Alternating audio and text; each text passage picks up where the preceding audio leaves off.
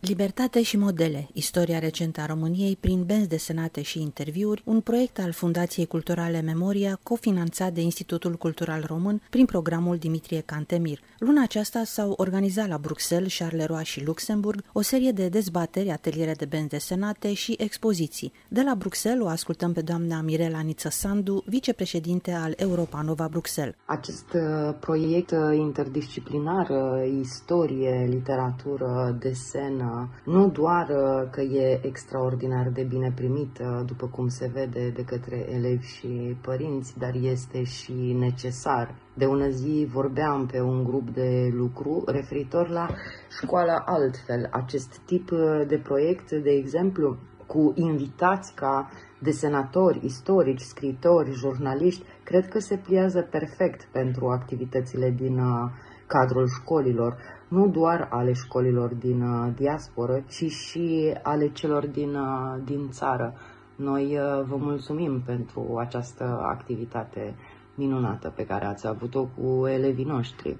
Sunt Diana Drăghici și reprezint Asociația Parteneriat Village Ruman din Belgia, care a fost parteneră la proiectul Libertate și modele. Asociația noastră se adresează de obicei românilor din România pentru implementarea unor proiecte educaționale și culturale, însă acum acest proiect este destinat copiilor și adolescenților români din diaspora.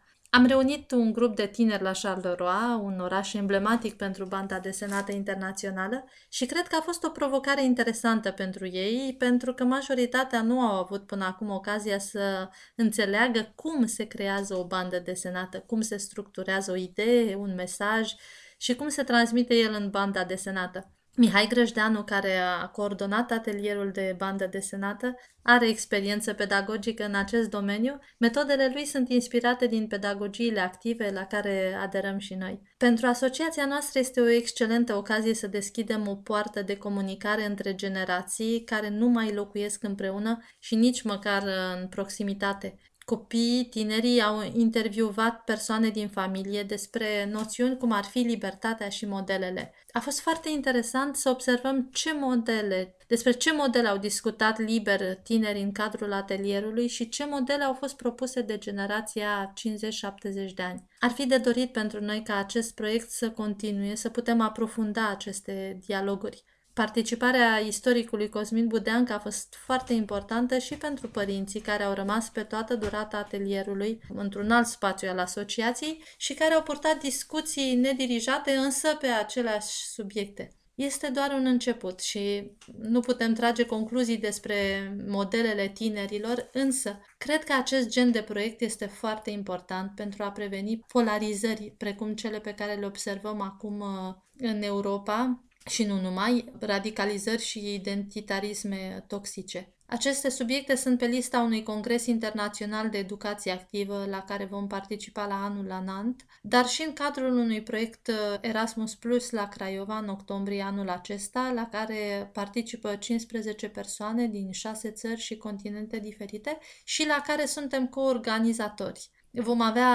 deci, ocazia să aducem în discuție acolo și acest proiect și asta ne bucură foarte mult. Primim câteva gânduri de la doamna profesoară Maria Monalisa Pleșa de la Școala Europeană Luxemburg 2. Cu ocazia Zilei Europene a Limbilor, ne-a făcut o deosebită plăcere participarea la proiectul Libertate și modele propus de Fundația Memoria și finanțat de Institutul Cultural Român. Elevii români de la Școala Europeană Luxemburg 2 s-au bucurat de prezența celor doi coordonatori ai atelierelor de istorie orală și de benzi desenate. Alături de Cosmin, copiii au evocat trecuturi, istoria, poveștile despre libertate, despre modele, iar coordonați de Mihai au realizat pagini de benzi desenate pe tema modelelor pe care le au în viața lor. A fost o bucurie și o onoare să lucrez